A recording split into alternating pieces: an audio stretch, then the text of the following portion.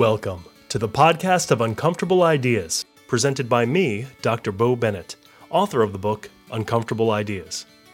This is a podcast about uncomfortable ideas, the reasons we avoid them, the reasons we shouldn't, and discussion of examples that might infuriate you, offend you, or at least make you uncomfortable. Join the Uncomfortable Ideas community at uncomfortable-ideas.com.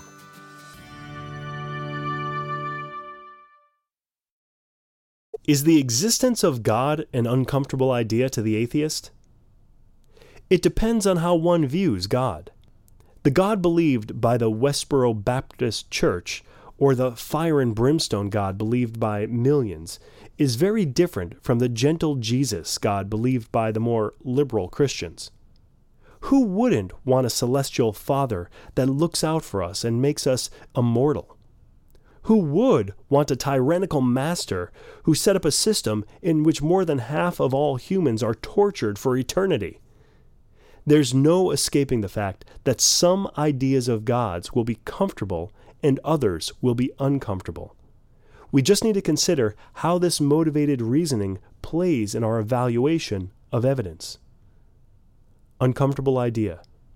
If atheists are wrong, according to some Christian beliefs, they will be tortured for all eternity.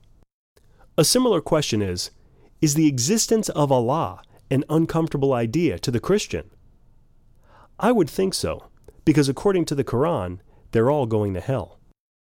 They have certainly disbelieved who say, Allah is the Messiah, the Son of Mary.